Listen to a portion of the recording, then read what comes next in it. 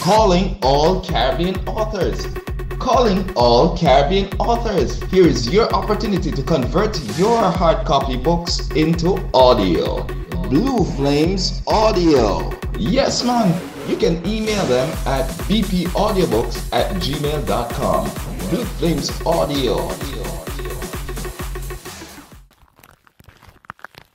Hey, what that boy? Don't move. I think you're hearing things now. Taking over the islands of St. Martin, Anguilla, Sebastia, and beyond. This is Entertainment Trail Spotlight on SOS Radio 95.9 on your FM dial. Entertainment Trail, the home where culture comes alive.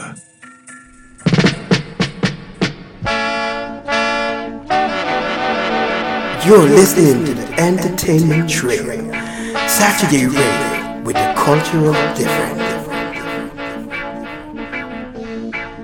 Good evening, one and all. Good evening. Welcome to another episode of the Entertainment Trail Spotlight, right here on SOS Radio 95.9. Yes, people, big up on yourself. Yes, St. Martin people, me I tell you, be safe. Like a next time is coming out for you guys. Don't wait until it's too late. Start the preparation from now. Yeah, people, just help your neighbor, help yourself, help a friend. Yeah, man, while you're all doing that, I'm here entertaining you guys. Today, we'll be playing a documentary looking at the roots and rise of, basically looking at Jamaican culture, specifically looking at reggae music, as well as the rise of Rastafari in Jamaica. And that is a special aspect of our culture right here in Jamaica, and one of my favorite part of the culture as well. Rastafari. So big up to all the Rastafari kings and queens, you know, out there. You understand, people? Yeah, man, so this documentary is called Roots, Reggae and Rebellion. And this was a documentary done by BBC back in 2016, people. And I hope you guys can learn something from this documentary and put it to practice and just have a better understanding of the Jamaican culture.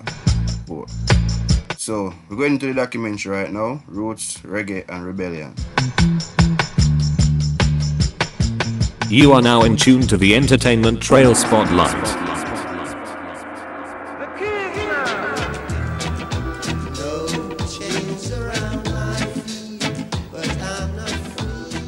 In the 1970s, the world came alive to the sounds of roots reggae. I know I am bound here in captivity. It sang songs of revolution, morality and injustice and offered hope to ordinary people in times of immense political struggle. Bob Marley, Burning Spear, Peter Tosh and a whole heap of other artists brought this message from the ghettos of a small Caribbean island to the international stage. Stand up for your rights. Reggae music has become a voice of the Jamaican peasantry. It is the bedrock, I would say, of the expression of freedom. In Jamaica, it helped unite the country at a time of near civil war. I think most of Jamaican music is a reflection from the environment. That's why it is so raw, truthful and authentic. It was a music that kept everyone's sanity. In Britain, it was a cultural lifeline to a generation of young black people. Fight the nation with them. It was just an occupational hazard being a young black man, you know? We're almost like the guinea pigs for a lot of the nonsense that was going on. You were kicked, you were beaten at the hands of racist police officers in this country. And its universal message crossed over to a much wider audience too. Roots reggae really gave the listener strength. Really? Is the sign that I'm missing? Roots reggae has been a huge influence on everything I do as a musician, poet and political commentator. We said only working class people are racist. Do me a favour. We've been on this thing for so long now. Even though I was born 2 years after Bob Marley died, like loads of people my age, I've grown up with this music. But it's something I've always taken for granted, So I want to journey much deeper into this culture that's been such an integral part of my life.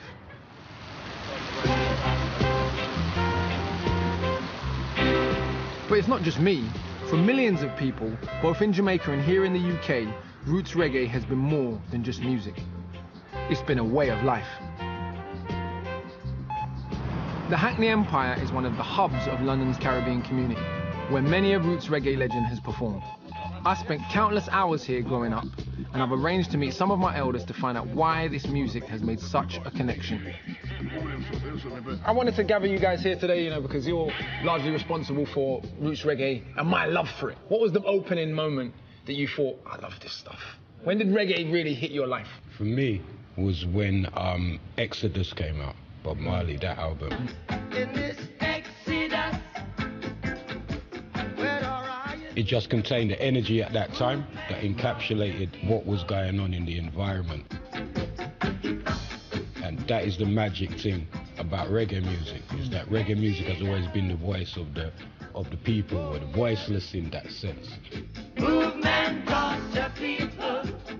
Our parents weren't really too keen on listening to it, particularly. It wasn't what they wanted you to aspire to, but that really was a key source of identity at the time. This is where you stop watching Top of the Pops, you know? You begin to understand music without lyrics and the power of the sound, which is important, the power of the sort of like the drum beat.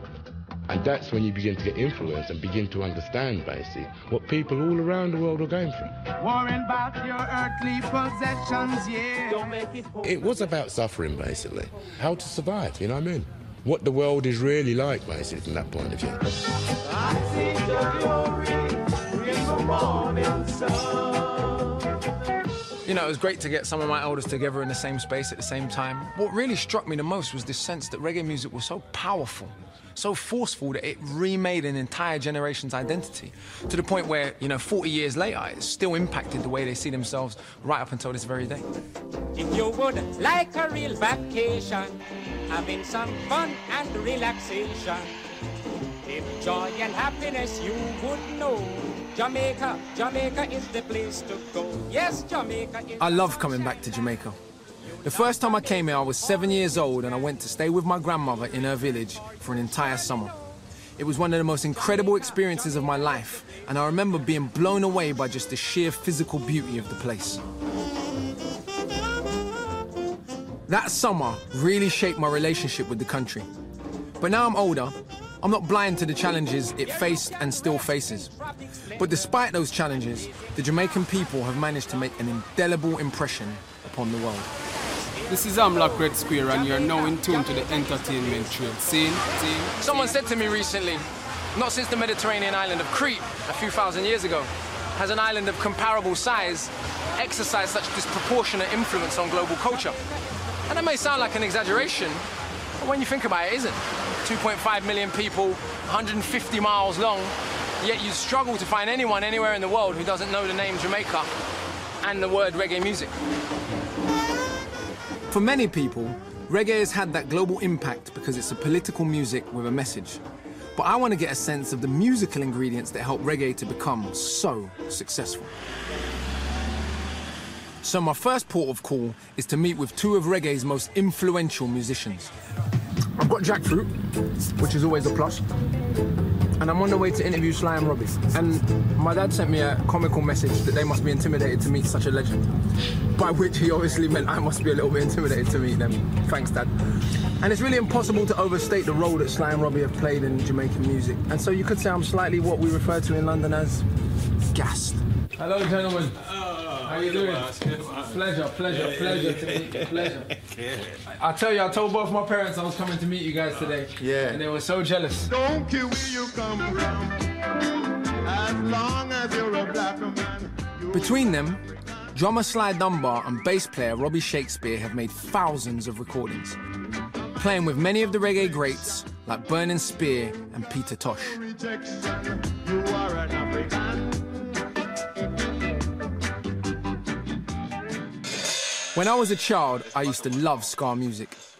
It's so infectious and fun, and from what I was told, it forms the basis of the reggae rhythm. So can you show me, so for example, what would a typical ska rhythm section be? But Could play some scare music now. Ska is like American R&B, but the accent is crucially on the offbeat, as heard here on Sly's hi-hat.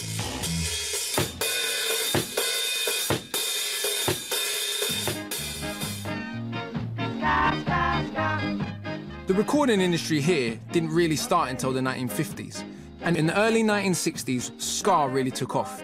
But one of the notable things about Jamaican music is that it's always evolving, and by the mid-60s, the rhythm changed again into rocksteady.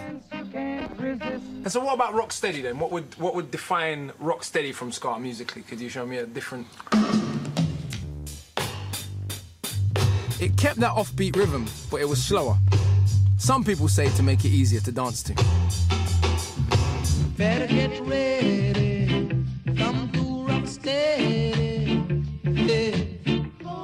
You've got to do this new dance. As the 1960s came to a close, the beat changed once again, this time into reggae. The bass now start more, you know, in charge. Yeah, more melodic as well. It's like the bass is leading, right? And the whole vibe of it just completely changes when you literally, it's completely different. Yeah.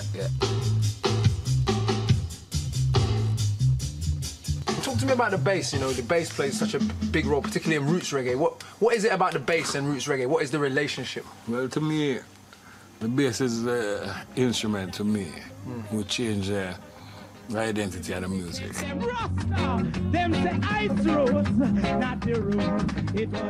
And as the reggae era entered the 1970s, the bass, as well as the political message, became the foundation for the roots music that would dominate the decade.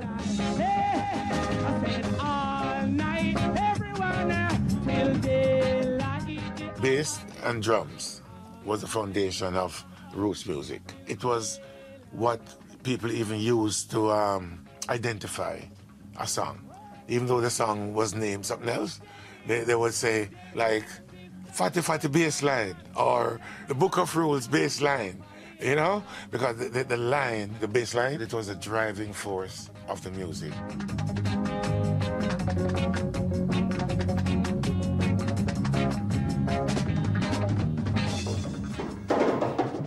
But what you can't forget is that at the heart of roots reggae is a religious movement that emerged uniquely here in Jamaica in the 1930s, Rastafari.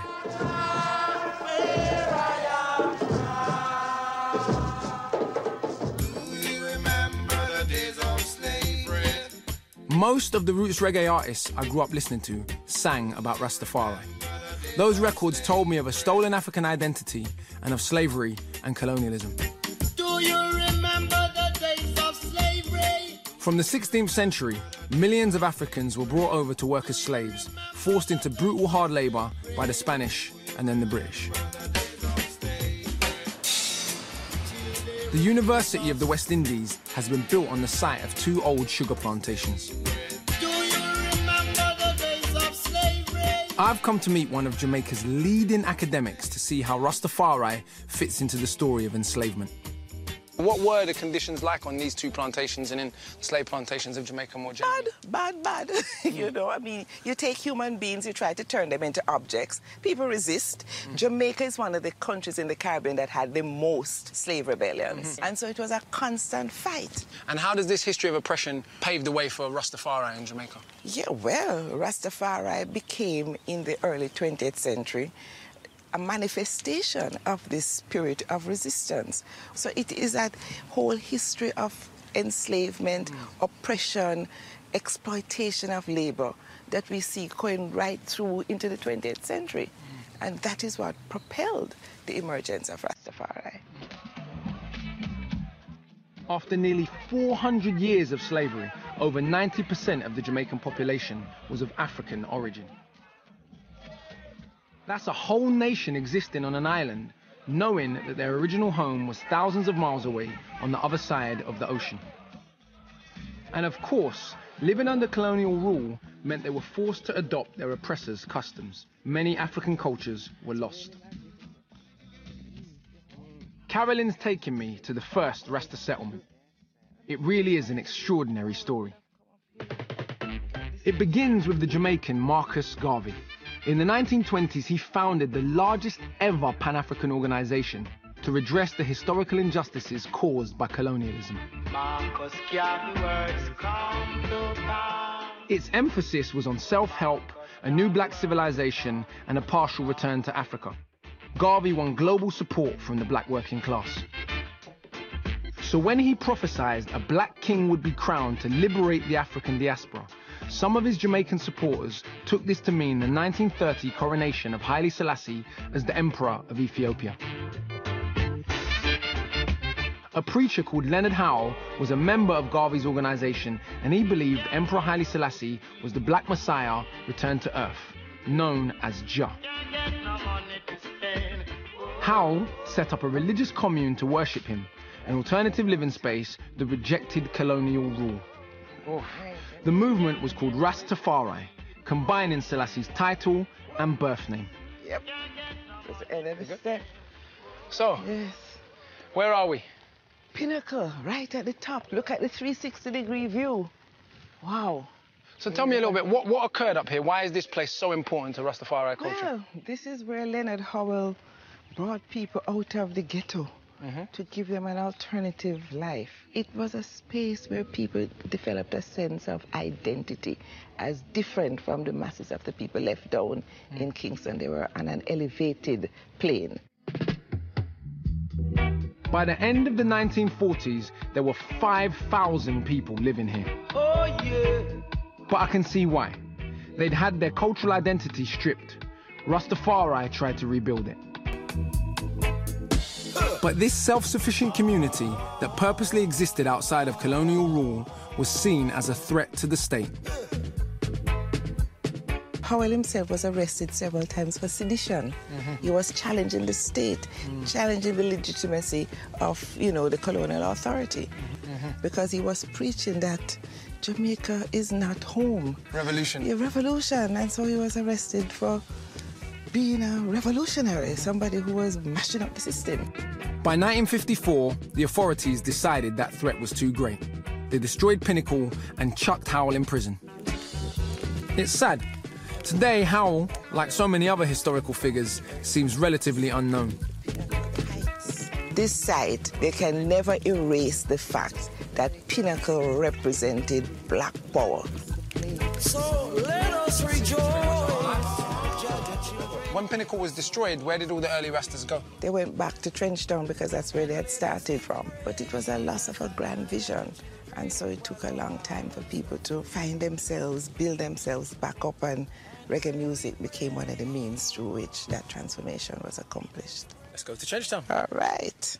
To me, the purpose of Rasta seems not just religious, but also political, about reconnecting the African diaspora, who'd been taught to be ashamed of themselves and their African heritage, who'd suffered slavery and then racism on account of being black, to then reconnect them with their African heritage and say proudly, I'm an African, and furthermore, Africanness is divine, is an incredibly audacious statement. Jamaicans. So right now we're driving through Trenchtown.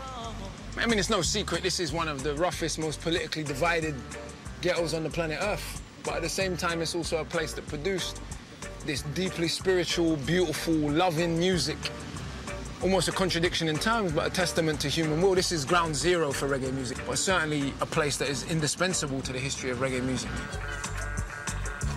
It's pretty much the same today as it was back then, with many of reggae's most famous performers living in this area.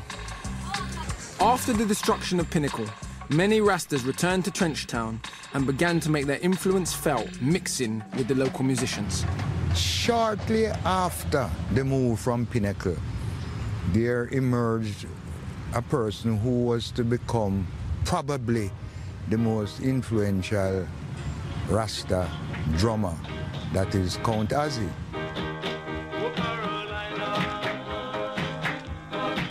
Count Ozzy is one of the reggae music foundation inspirations. He is considered to be the person who invents the beats that we recognize as reggae. Oh Carolina aside, back then you really had to look for the Rasta influence in the music, even though by that time many of the musicians had converted to the religion. When you have locks in your head in Jamaica, it's a statement. There's a certain recognition or expectance of a certain consciousness when you put locks on your head. So today, it's much more accepted to look Rasta, but in the early 1960s, it was very different if you had dreadlocks. Rastas were scorned by mainstream Jamaica and thought of as vagrants or even criminals. The Rastas, as they're called, live normal, everyday lives. Leonard wanted us to meet his family, and if his children look wary, it's because they were scared of the camera, not their father. It's a total rejection. Total rejection, because in the early years, they would think that Rasta was a black heart man that would kill you and do bad things to you. This was because of the society that we're living in and the rejection for the so-called Rastaman then. But not everybody in Jamaica thought like that. After the optimism of independence in 1962, poverty was still rife. Thousands converted to Rastafari in search of a spiritual solution to their tough lives. The Jamaican authorities responded much like their colonial predecessors. It all came to a flashpoint when the Prime Minister instructed the police to bring in Rastas dead or alive. Hundreds were beaten and chucked in jail, and some even killed. Meanwhile, on the other side of the island, Jamaica's elite and foreign tourists were living it up, as always. Montego Bay, Jamaica, the last word in luxury tourism in the Caribbean.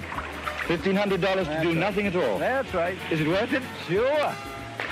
Thank you very much, sir. You're welcome, sir. Despite the persecution, Rastafari was getting more and more popular.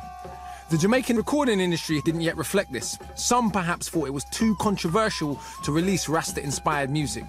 Plus, the good time ska was proving very profitable and gaining a global audience.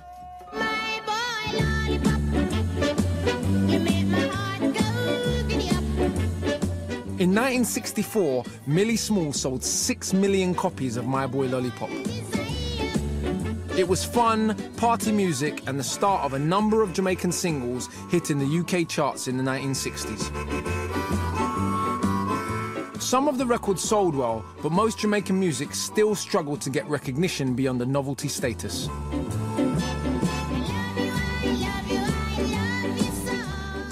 Michael Riley was in the reggae band Steel Pulse, and he's an academic in Black British music. He was a kid in the 60s, and at the Black Cultural Archives in Brixton, he tells me, apart from the odd hit record, it was really hard to hear Jamaican music on the radio back then.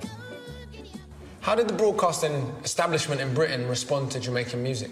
Well, when you say UK broadcasters, back in the day, there's one main broadcaster, which is the BBC, which was considered the beast, the enemy. You're not going to get played by the beast because it has no affinity for your music. If you didn't get radio, you couldn't chart. If you didn't get radio, you couldn't get into press. So it was one way of suppressing the music. For kids like Michael, growing up in a society that seemed to deny you access to your heritage must have been hard. I get the distinct impression that sort of rejection extended way beyond just music and radio and more was a reaction to post-war Commonwealth migration. Even the teachers being racist in terms of, so what would you like to be when you leave school, Michael? And I went, pilot. No, seriously, Michael, what would you like to be? And I went, I am being serious. Don't be difficult. I'm not being difficult, I'm simply answering the question. And for some of us, that meant that whatever is said, we're going to make it so. We're going to make it. You say, I'm not going to be a pilot, I'm going to be a pilot. That's it. You guys have had it a lot easier. Well, I don't know about having it easy, but my generation may not have experienced the same degree of alienation that Michael's did. The music for them must have been vital in providing some sort of link back to where you came from. So I can imagine that when that music begins to tell you where you came from, it must really have resonated. And there was one event in Jamaica that inspired that message to appear in the music. Emperor El Selassie. In 1966, the Ethiopian Emperor Haile Selassie was invited to Jamaica for a state visit. A crowd of 100,000 people greeted him at the airport, many of them Rastafarians. it seems the Jamaican authorities were surprised by the degree of support that Selassie had among their population. Dr. Clinton Hutton is a lecturer in political philosophy and culture. Good to meet you, man. He is also a Rasta and was a young man when the Ethiopian emperor first visited Jamaica. You can't write the history of post-colonial Jamaican society without writing about the impact of the visit of His Majesty. That visit was a major juncture in post-independent Jamaican society. A crowd never before seen in the history of the country gathered to meet a man in which a section of the Jamaican people see as the Almighty, as God. No government could have ignored that. For the followers of the Rastafari faith, it was the equivalent of Christ returning to earth. For everyone else, it showed Rastafari was a real religion and it was growing. The Rastafarians played a critical role in the development of Jamaican music post-Selassie visits. A whole pantheon of people started to wear dreadlocks in music.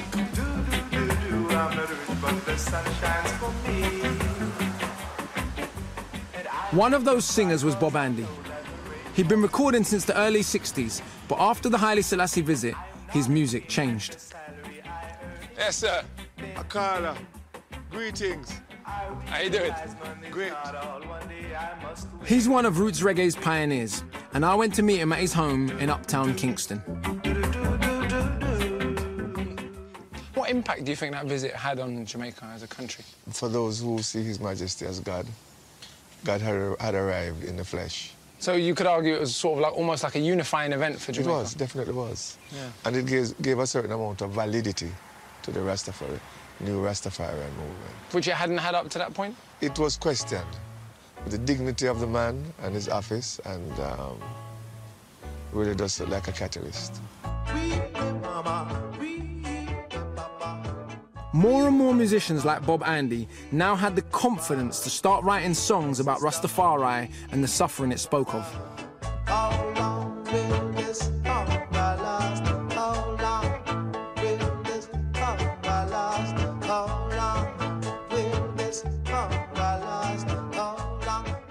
I think most of Jamaican music is a reflection from the environment. That's why it is so raw, truthful and authentic. We've always been hungry. We're always broke. And so you sing about what you know. As the reggae era developed in the late 1960s, conscious-minded groups and singers began to emerge from the tough streets of Trenchtown. Harmony trio, the Abyssinians, set the template with the soulful Rasta anthem, Sata Masagana, which means give thanks in the Amharic language.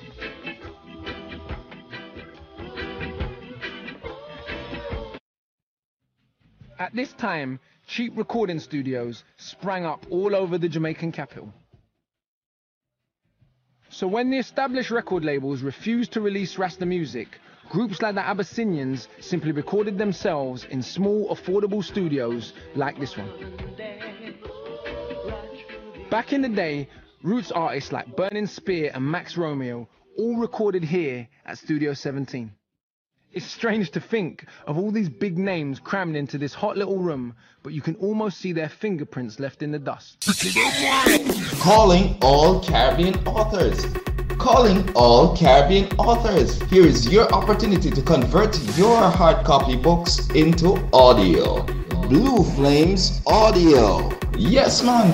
You can email them at bpaudiobooks@gmail.com. Blue Flames Audio.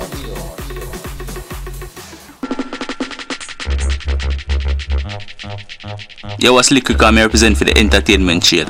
Live. Yes, and for those who are just joining us, yes, we are listening to Roots, Reggae and Rebellion, documentary done by BBC back in 2016. People, you're listening to the Entertainment Shade Spotlight right here on SOS Radio 95.9. St. Martin #1, St. Martin best. So just want to shout out to all the people over there in Anguilla, those person over there in Sabre and St. Eustatius. Big up yourself, you understand? Yeah, man. So as I said earlier, now, prepare for the hurricane coming. Isaac seems like it's coming to you guys. So just make sure you buy up your stuff early. Don't wait until it's too late. You understand? You can't sit around and just wait on the government to do everything. You have to help yourself. Understand? As I said to you guys last week, you cannot pray and not work. You have to pray and work. You can't just sit down and pray and hope that things are going to happen. And I say, good people, you have to do things to help yourself as well. You understand? Yeah, man, so we're going back into the documentary Roots, Reggae and Rebellion, looking at the Jamaican culture and the political landscape in Jamaica back from the 30s roughly coming up. So yes, people, you listen to the Entertainment Chair Spotlight, Shavin Daily, aka Shabba Moschino. Yeah, man, big up on yourself, people. Soon forward. Entertainment Trail, Saturday evening radio, no good again. This is called a lathe, aka a Scully, aka a master dub machine. So the way it would work is songs would be recorded right here, bounce off, one-stop shop, boom. So if you're cutting a dub plate, which is a one-off special for a DJ, you could just press it right there and go play it. Or they would cut the master record that they would make all the copies for right here. So it's sort of a one-stop shop, record shop, recording studio, and a pressing plant all rolled into one. So a very entrepreneurial spirit. This is the way things were done. Anyway, I need to go find a towel to wipe this sweat. In many places in Jamaica, to listen to Rastafari music, you'd have to go to the dance hall. It wouldn't be played on radio, and certainly it wouldn't be played on certain days. It wouldn't be played on a Sunday, for example, because Sunday was considered to be reverent and Christian, and rebel music was not fit for that. So the way to get your music heard was to take your dub plate to the sound systems. This network of mobile discos that traveled the island were key in popularizing roots reggae. They gave rise to the DJ or toaster, some of whom became superstars chatting Rasta themes over the speakers. And there's only one person to tell me about all of that, Big Youth. I went to his neighborhood in the center of Kingston. As a pioneer DJ, talk to me about what that means. For people who don't know, what is a DJ in Jamaican music culture? All right. A DJ was really like the preacher, the teacher. Okay. Yes, teacher. Oh, no. Yeah. Back in the days, like, it was a lot of yeah, and this yeah, and baby. Ain't no message. Yeah. You understand? Because it wasn't bringing people together. It wasn't telling people to make love and not war, because war is ugly and love is lovely. If you see what I'm saying. Yeah. So, do you see that as the DJ's function, to bring a message into the music? That's what the DJing is all about. That's the change that the man you're talking to right now make within the music. Yeah?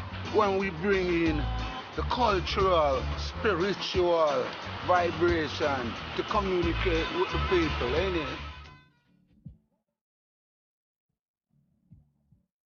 Big Youth was one of the first openly Rasta artists to get on the mic at a sound system, evangelizing conscious messages of peace and love.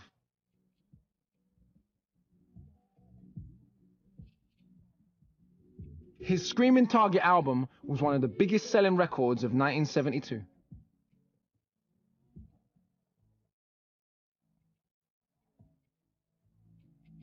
God, the sound system is like the radio stations of the ghetto. That's where people can come and gather and gain knowledge, morality. You understand? Reggae music is a thing that brings family together, brings people together. Led by Big Youth, the DJ scene took Jamaica into the roots reggae era, often employing a new production style called dub as the platform for the lyrics. But it was ultimately a singing group who took Rasta and reggae to the world. Every time I hear the clocks and the whips, my blood runs cold. Bob Marley and the Wailers were already a famous ska act, but by the end of the 1960s, they were growing their dreadlocks and writing catchy reggae songs about ghetto life, Rastafari, and Pan-Africanism. Poverty, good God, I think it's illiteracy. It's only mashing I cannot remember who else came on with strong, positive, conscious lyrics like the Wailers.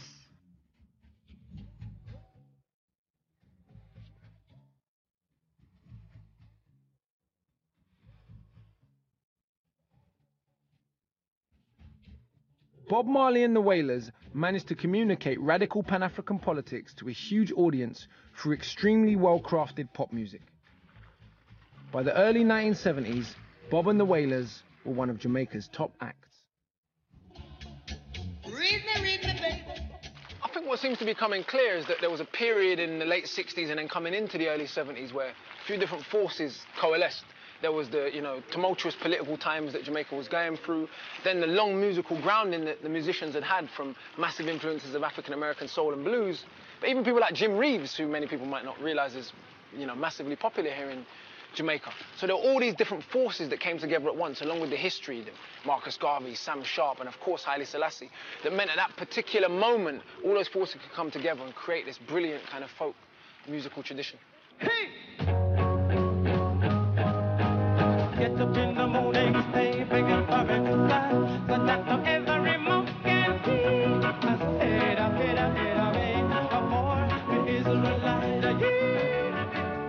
said, Now this Desmond Dekker track is one of the big reggae tunes I grew up with. I really love this record, and it's one of the reggae songs that made it big in Britain at the end of the 1960s.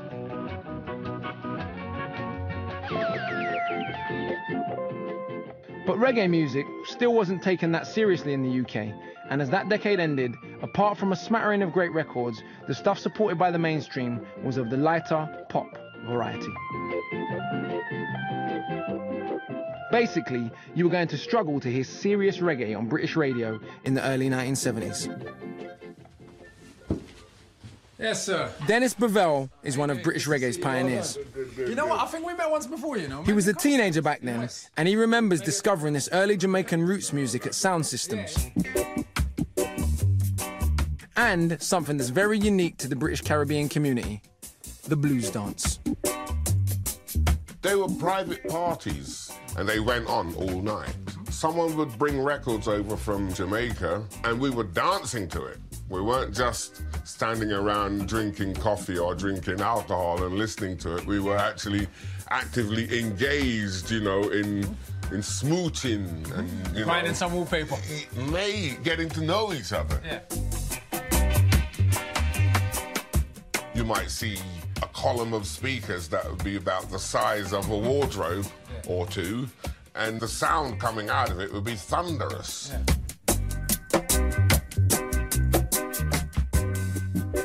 Through the blues parties and sound systems, you'd get to hear early roots acts like Bob Marley and the Wailers, Big Youth and Burning Spear. And for Soul to Soul's Jazzy B, who grew up in London's sound system culture, it was more than a musical education.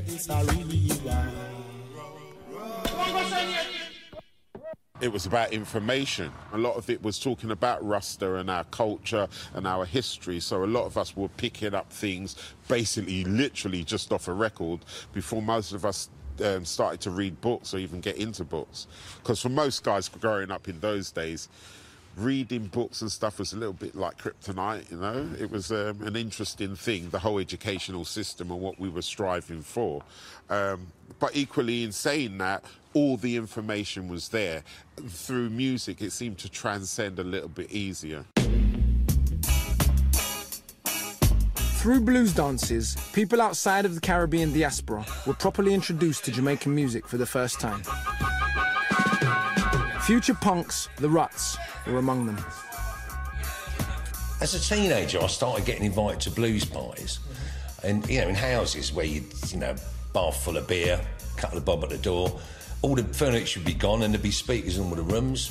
I'm telling this for the viewers because you don't know what a blues party is. I've been to a couple of them. Yeah. But what was a real eye-opener for me was that there'd be aunties and grannies and the music would start and everyone would be getting down and it would be like freedom, free, about to express themselves, bit of sexuality in the dancing. And I thought, wow. It was through sound systems and blues parties that roots reggae began to build up a grassroots following on the streets of Britain. But it was Bob Marley and the Wailers that would really break through. After signing to Island Records, they were presented to the UK market like a rock band, and through clever marketing and network TV performances, they got mainstream exposure. No sun will shine in my day-to-day. No sun will shine. The high yellow moon won't come out to play. Bob's songs seemed to really strike a chord with a wide British audience. I mean, the thing is, when you think, he wrote quite feisty songs, quite revolutionary songs, but in a beautiful framework. Without hate. Without any hatred. hate. It was just... So, I think, as white people, he wasn't alienated. It was about unity. And without saying it, he was blessed to be that teacher, that prophet. That's what it felt like.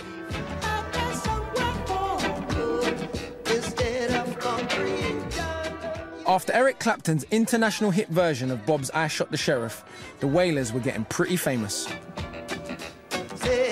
By the time Bob played London's Lyceum as a solo artist in 1975, he was a superstar. All the way from Trenchtown, Jamaica, Bob Marley, the Wailers, come on! Marcia Griffiths was on that journey with Bob, singing backing vocals.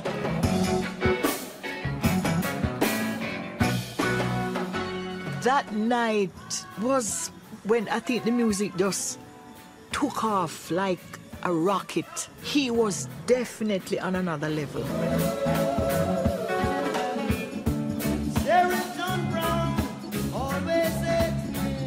This is the man that has come to really spread the gospel of reggae music and take it to the four corners of the earth.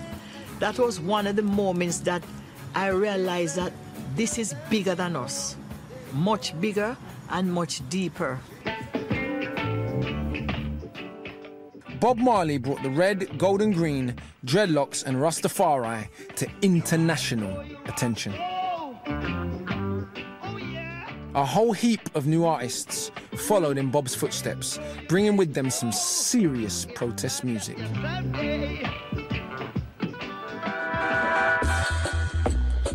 In 1976, Jamaica was in a state of emergency.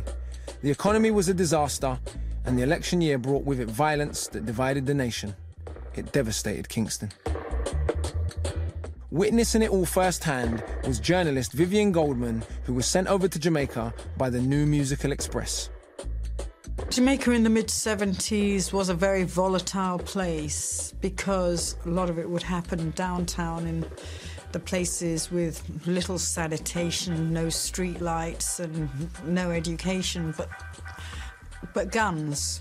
It just seemed like human life was of so little account. It's always tribal and rival, gunshots firing in the street. You have to be ducking. Even though it's happening now, you don't even have to duck too much. They come and hold you and kill you. Because it's the same injustice. Yes?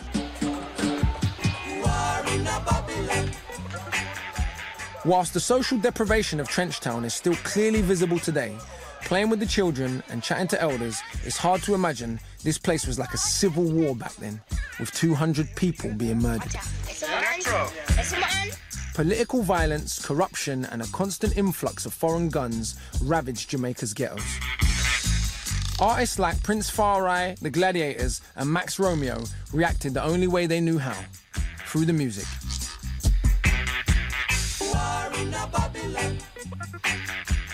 They inspired and gave meaning to the lives of many people, and this was a transmission of a powerful vibe for survival. Even if you were wearing, shoes with the soles flapping off, you could have, a spark in your spirit, and the music gave you that sense of worth. This is 1976. We don't want no more war. People weren't listening to the government. They were listening to the message in the music. The Prime Minister desperately needed that connection, so he asked Bob Marley to headline a peace concert. Bob's backing singer Marcia felt mixing music and politics was dangerous. I felt something in the air that was not right. And I am at the rehearsal every single night for this particular political concert. And the one night I left, I told Bob that I had a concert in New York, which I never did. But I had visions of things happening. Marcia was right. 2 days before the concert, gunmen burst into Bob's home. His manager and wife were shot, as was Bob, the bullet missing his heart by inches. You never saw the gunman? Well, at that time, no. But you know who did it? Yeah, I know that. Were they caught?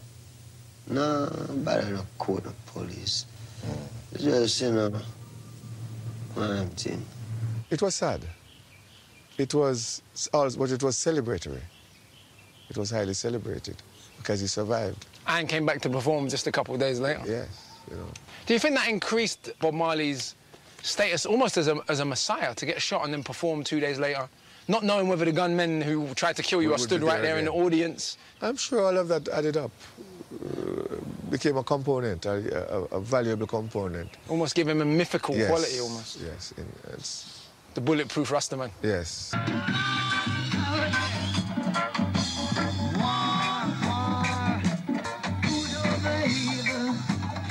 But Bob wasn't bulletproof, and that night he showed his wounds to the crowd.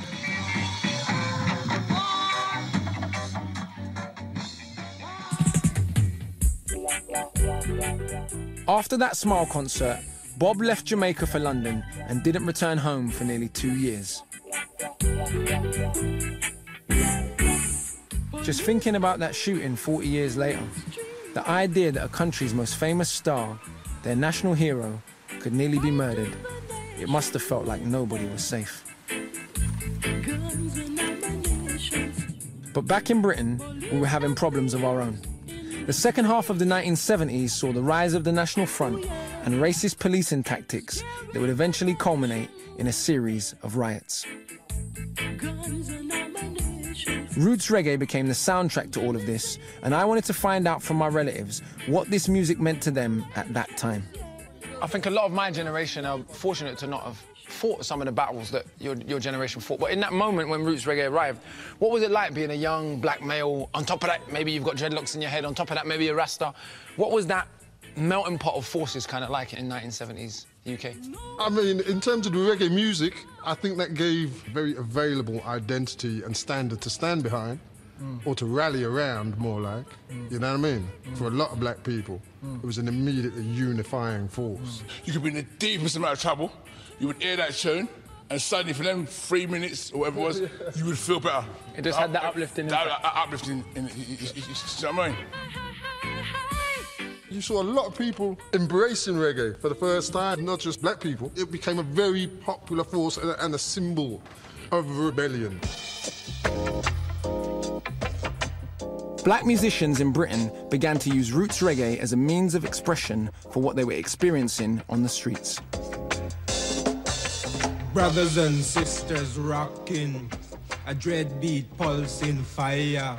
So I'm about to meet someone whose music's been a great impact on me, who's a poet I respect a whole lot, who I've interviewed before, and can be a challenging interviewee. His name's Linton Kwesi Johnson, and for me, he's one of Britain's greatest poets of the last 50 years. In the 1970s, he combined dub, roots reggae and poetry as a direct response to what he was going through as a young black man living in London. Wherever large numbers of black people were gathered together, the brutality we were receiving, for reasons best known to themselves, the police saw that as some kind of a public order threat. You say the brutality, what do you mean? What are some of the specific things? What do you mean, what do I mean by brutality? Physical brutality. You were kicked, you were beaten, you know, and framed and on trumped-up charges of assaulting a police officer. A police officer would come and stand on your foot, for example, and if you push him forward a bit like that, he'd say you'd assaulted him. And that was pretty routine and normal? Oh, yes. I mean, it was commonplace. Those days of the truncheon and those nights. A whole section of my generation were criminalized under the SUS law. SUS being short for suspicion. The old Vagrancy Act was used by racist police officers to criminalize black youth. You would be arrested and charged with attempting to steal from persons unknown. You were charged, no victim was produced. Could you still get a criminal record off the back of this court case where there were no victims produced? Well, of course, this is exactly what I'm saying. So people went to prison, of course, for attempting to steal from victims unknown? Of course. All we doing is defending, so get you ready. The war. You know, I wasn't there at the time, but to really hear it from someone firsthand, just how brutal or how normal the brutality from the state and from racists and others was at the time is really, it still kind of gives you an uneasy feeling, just the normality of the people that are supposed to protect you, brutalising and stereotyping you, whether you're involved in badness or not.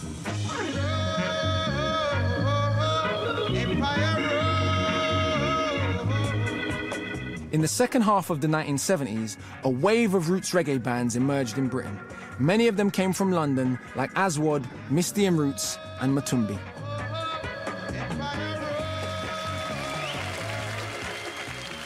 But one of the most political came from Birmingham.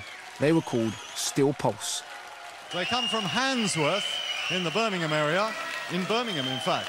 Not exactly a leafy suburb. Their latest album is called Handsworth, and here, the revolutionary reggae sounds of Steel Pulse. Birmingham had one of the largest Caribbean communities in the UK, and as Steel Pulse's Michael Riley told me, racism in that city was a real problem. Tension was building, and it would eventually boil over into the riots of the 1980s. If I go for a job and me and you are mates, you're white and I'm black, and you come out and go, yeah, I've got a job, Mike, yeah, go on in, it's your chance for the interview. And I go in and they go, sorry, mate, there's no jobs. And you suddenly realise there's a difference between us. We might get on as mates, but there's a difference between how the world is now viewing us. In terms of the band, we're taking on that difference. We're looking at that in terms of the lyrics, and we're realising we have to become increasingly more deliberate, and we start to express that difference in the clothes. I made the clown hoods to make that statement on stage.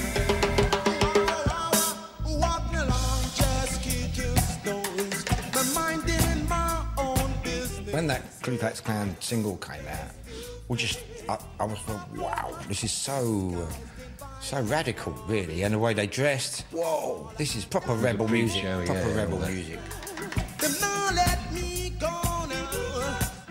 We had to find our own identity, and we had to accept our Britishness. There's a point at which we said, look, we can't fake being Jamaican anymore. It doesn't work. We are who we are, and we should embrace that. This is our sound. It's a British roots reggae band. End of.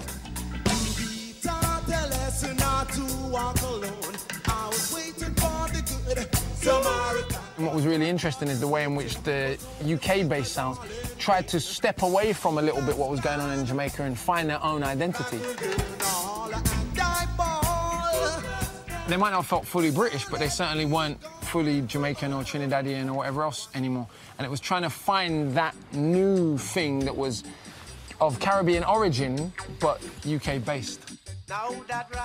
Back in Jamaica, the political violence was at its peak in 1978, and the knock-on effect to the poor communities was devastating.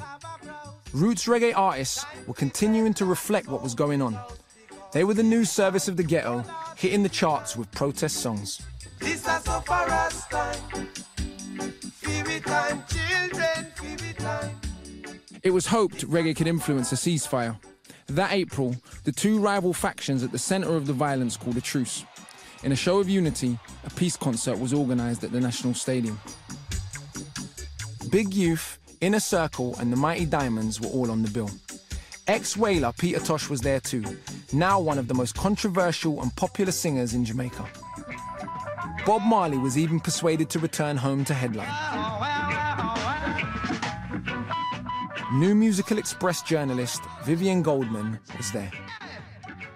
The atmosphere at the One Love Peace concert was exultant. and, I mean, joyous, because there was that moment of hope for the people at the bottom of the social heap who were carrying the brunt of the burden, the people who were starving. The moon was high above my head, and I give my love instead. Vivian was lucky enough to witness one of the most dramatic events in Jamaican political history.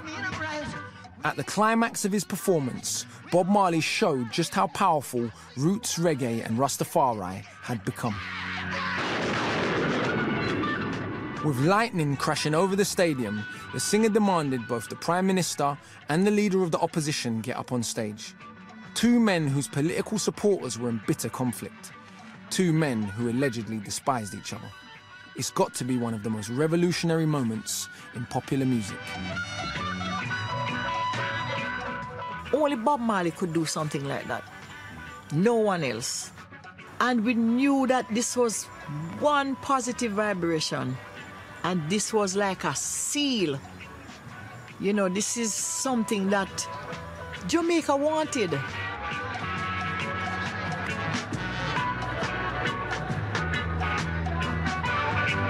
Love, prosperity, be with us all. Jah, Rastafari. The prospect of peace, you know, the bonfires burned all night in the downtown areas, and cousins who'd been at war with each other were able to embrace. Oh, it was a fantastic sense of release. It was an incredible feeling knowing that also many eyes around the world were focusing on this victory, even though the victory was short-lived because a lot of the engineers of the peace concert were dead soon after by violent means. Looking at the stadium today, it's sad to think that a concert that promised so much hope ended up as just a break in the violence. That time was so volatile and dangerous that the people had to turn to music for help. It seems the authorities were genuinely worried about how much influence these artists had. That same concert, Peter Tosh spent half an hour haranguing the Prime Minister, the police, and the authorities about the political situation right to their faces. A few weeks later, he was dragged from a street corner into a local police station. Robbie Lynn, keyboardist for Peter Tosh at the Peace Concert, has come to meet me to tell me what happened next. He kind of went through a very bad beating inside, you know. We, the musicians, went there, but we couldn't do anything. We were not allowed to come anywhere near inside, and you could hear, you know, the effects of, you know, the type of punishment they were inflicting on him. He was literally crying. Even Bob Marley was called. He came to the station, you know. We figured that he might have had some sort of influence. You know, Pete was always going to be controversial anyhow, because he always had something to say. For a moment, roots reggae had the power to halt the violence, but in reality, the problem was just too big. Add a huge international debt into the mix, and Jamaica's problems got much worse. Back in Britain, we were about to have our own problems. Unemployment was high, the young working class felt at the bottom of the heap. Times were tough. But roots reggae and Rastafari were now a visible presence on our city streets. And disaffected white kids were beginning to identify with their message. There's that expression that was popular in Rasta, roots reggae, I and I survive. So that's terribly important, because what does it mean? It means, you know, I've got to survive, but not only I myself, but also I and I, which is I and my team, the people around me, my community. I honestly think that absorbing and thinking about those Rasta ideas and ideals gave you confidence in oneself that one could confront situations and find the strength to deal with them. By 1977, the punk scene embraced roots reggae, much to the surprise of Still Pulse's Michael Riley. Yeah, we totally get what you're saying, Mike. And I go, really? And then you sit down and talk to them, and actually they did understand. They were equally disenfranchised from the system. They started to quote Babylon this, Babylon that, in the same way. And you go, what do you know about Babylon? And they'd give you lock, stock and barrel of how they're disconnected and they're fighting the system. Well, anxiety, Babylon was just a word from the Rasta philosophy, really, that just basically means the poisoned part of the Western civilization. And we're living in London. One could argue we lived in Babylon, and it was burning because people were fed up with it.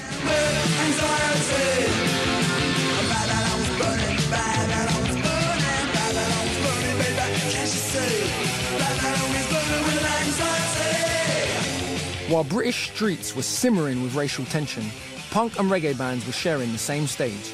Really the first time black and white musicians had mixed on this scale. The feeling, I'm remembering it, you know, of being in a room with a black band playing, a reggae band playing, a punk band playing, and everybody bopping about. Fantastic feeling, you know, and I think that it showed that you could do that. By the end of the 1970s, it seemed reggae and Rasta were everywhere. Bob Marley was a superstar, punk bands like The Clash were covering roots reggae songs and having top 10 hits. Every record company now wanted a piece of the action.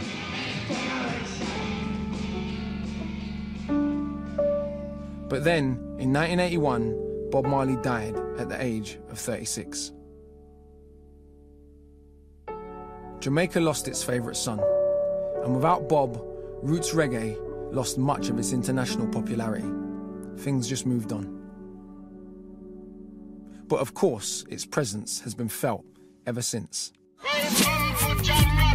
Conscious roots reggae has become part of brand Jamaica due to a whole generation of very, very gifted musicians and songwriters who created this wave of conscious roots reggae that made Jamaica the epitome of people's hopes worldwide of what music could do to elevate consciousness.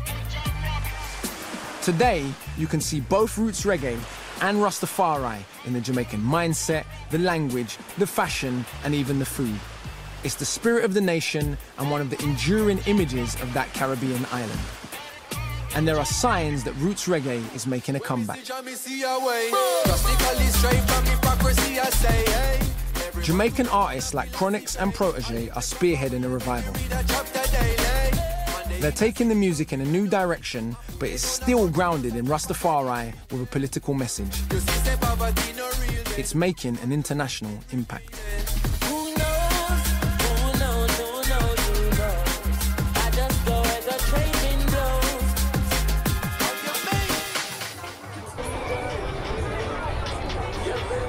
So through doing this documentary, I really got an even deeper sense of just how much roots reggae music wasn't just music, it was a form of news and a shaper of identities. And when you look at the impact it had here in the UK in the 70s, that's exactly what it did. It shaped an entire generation's worldview. And for people like me, whose parents brought them up listening to roots reggae music, well, the legacy of that can be heard in all forms of uniquely British dance music, drum and bass, jungle, garage, and of course, grime. Welcome to Accra! The roots and rebellion of reggae have deeply influenced my own work. But what I've taken most from the music is its message of resistance to oppression and speaking truth to those in power.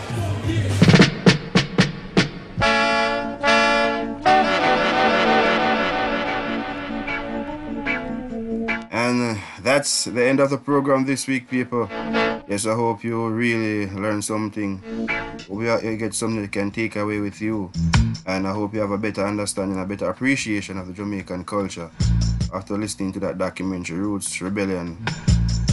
You understand, people? I tell you, this was a wonderful documentary done by the BBC.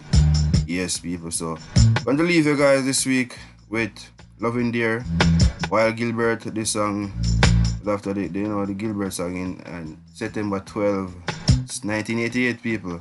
You know, we are in the heart of the hurricane season, so just a little comedy to add to the always serious, but you have to, as they said, make fun out of seriousness. So this is a wonderful dramatic song by Loving Dear, Wild Gilbert. So take care, guys, and remember, be safe and help yourself, help your neighbor, help a friend. Come on, take care. See you guys next week. Wild Gilbert! Well, Gilbert, you're gone! No, we can chat behind your back.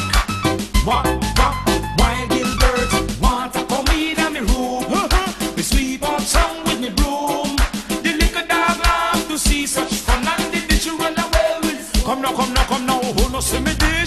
no see me dish.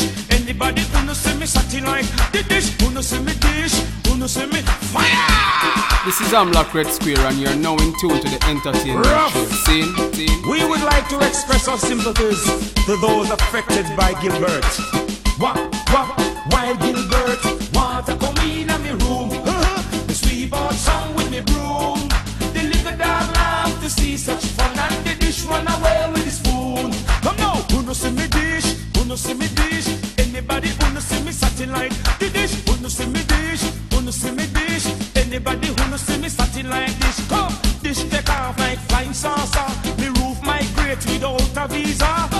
Bedroom full of water. Me in and the dark, no light, no one. And two me no have no generator. Me say one cold beer cost $10. Me fish and me meat spoil in the freezer. A pure bully beef full of me structure. Come full of bully beef, full of bully beef. Me can't get fit cook, so me full of bully beef, full of bully beef, full of bully beef. Me can't get fit cook, so me full of bully beef. Come water come in a me room. Me sweep out song with me broom. The little dog laugh to see such fun, and the dish run away with his food. Water wet up me shoes and now wet up me hat. Wet up me dog and wet up me cat. Wet up the bed, wet up me parrot. Water wet up me what's it not? To me you what not? No me what's it not? Water wet up me what's it not? Me a look so we safe, dry and warm. The youth them a loot in the raging storm. We thank the Lord, we never get hurt. Them say thank you Lord for Mr. Gilbert. You see me fridge? Gilbert give me. You see me color TV? Gilbert give me. You see me new stereo? Gilbert give me. You see me new video?